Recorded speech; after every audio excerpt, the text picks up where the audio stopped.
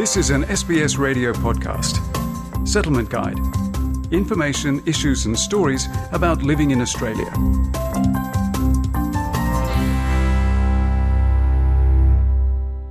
SBS acknowledges the traditional custodians of country and their connections and continuous care for the skies, lands and waterways across Australia.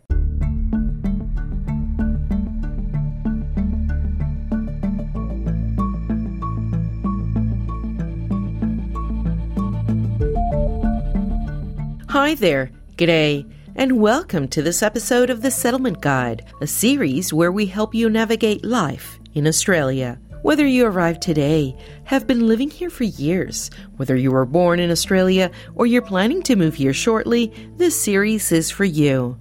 My name is Claudiana Blanco, and I came to live in Sydney more than a decade ago, and I'm still learning about life down under every day.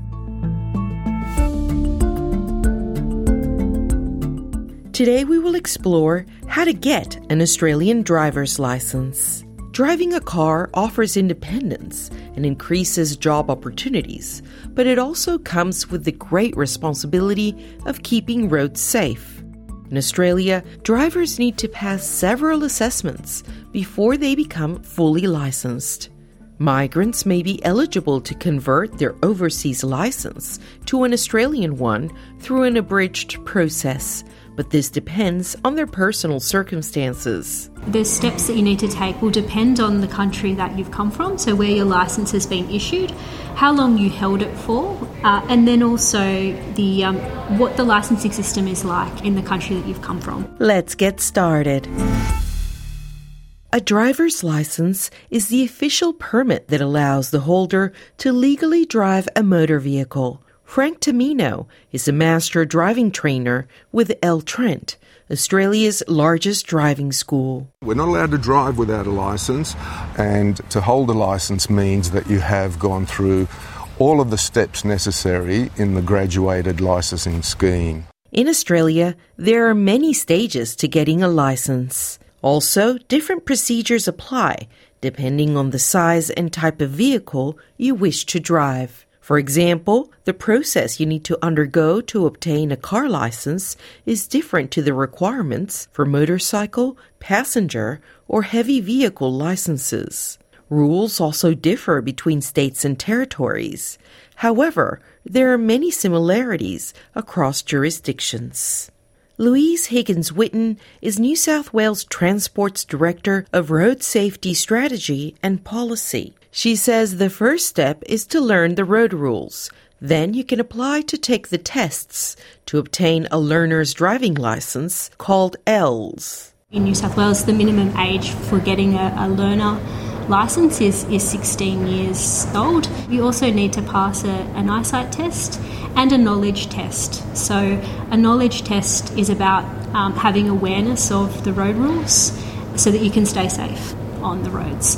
The L license allows you to practice driving a vehicle while supervised. You always need to have an Australian licensed driver sitting next to you and supervising you while you're in the vehicle. You also need to display an L plate on the outside of your vehicle. No drinking of alcohol before you drive. You need to have a blood alcohol concentration of 0. And there are also other rules and requirements that can apply, including speed limits, and mobile phone use is banned when you're on your L's. Learner drivers must stay on their L's for a specified period, depending on their age. Before they can drive alone, they must pass a practical driving test to get a provisional or probationary license, also known as Ps. Frank Tamino again.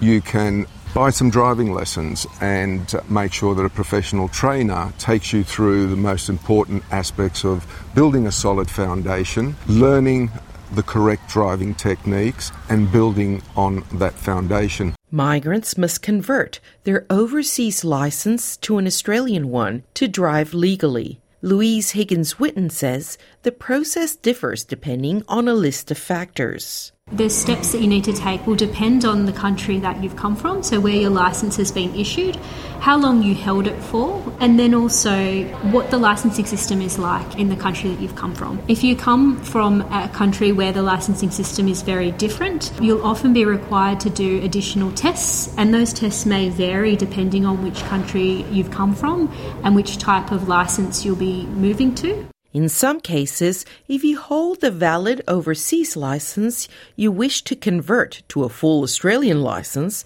you will only have one chance to pass the practical driving test. If you fail, you will be issued an L license. Mr. Tumino says people who learned how to drive in other countries may need special coaching to pass the tests.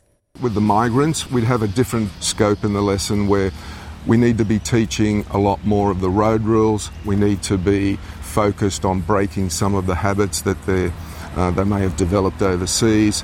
The very fact that we're driving on the left side of the road is a major challenge in this country. While on your Ps, you still cannot drink alcohol before driving, and you must keep to specific speed restrictions. Before you can advance to the full license, you may also need to pass a hazards perceptions test to prove you recognize potential dangers. Although some restrictions ease once you're a fully licensed driver, you still must follow all road rules. Infringements may lead to big fines, license suspension, or cancellation. We are a very heavily regulated country. There are heavy penalties for speeding, for driving under the influence. Several community and settlement services organizations across Australia offer free or low-cost driving programs, especially designed for refugees and migrants.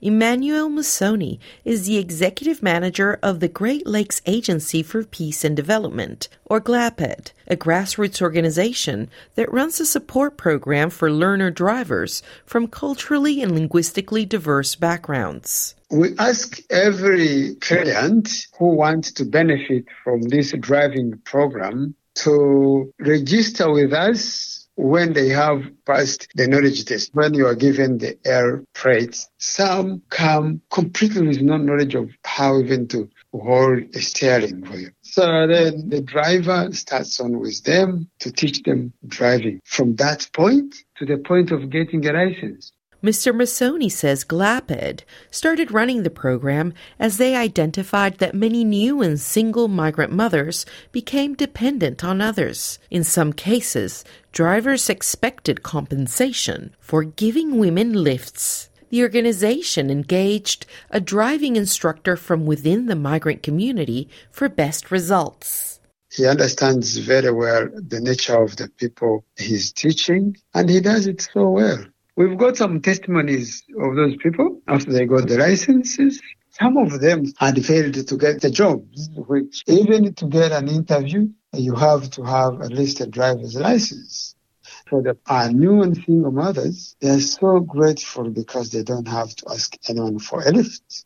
And then they can get to be independent women who make their own decisions regardless of who is giving them a lift or not. Micheline Nyantabara is one of the new mothers to have benefited from this program. I was struggling going to job, to work. I had to catch sometimes 2 buses to get to work. Ms. Nyantabara had never driven in her home country of Congo and was very frightened to get behind the wheel. Although she had taken professional driving lessons and was coached by friends, she failed her practical driving test twice until she took driving lessons with GLAPED. She credits her success to sharing the same cultural background with her instructor, who helped build her confidence. I was able to understand what he's saying more. And secondly, the experience, he's got quite good experience with driving. If someone can explain to you more in your language, that would be much easier than in a foreign language. She says obtaining her license has changed her life and her son's.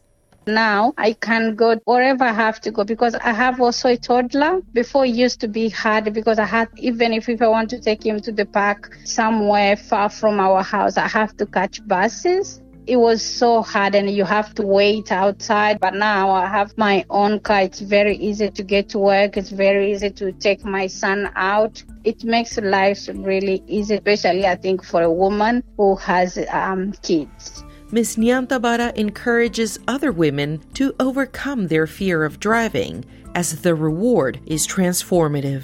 It can be quite scary, but when you get your license, you don't think about what happened before because that changed your life. Thank you for listening to this episode of The Settlement Guide, written and produced by me, Claudiana Blanco. The Settlement Guide managing editor is Rosa Germian. Until next time.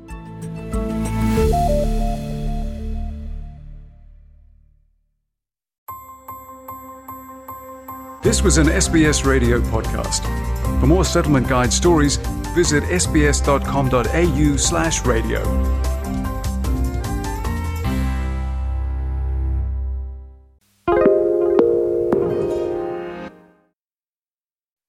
Why do people want to be at work? To feel heard, appreciated, part of something, and to know there's a career path for everyone. Inclusive workplaces are linked to increased innovation, productivity, and employee satisfaction. Make your organisation a place where people want to be. For inclusion and diversity training, visit inclusion-program.com.au.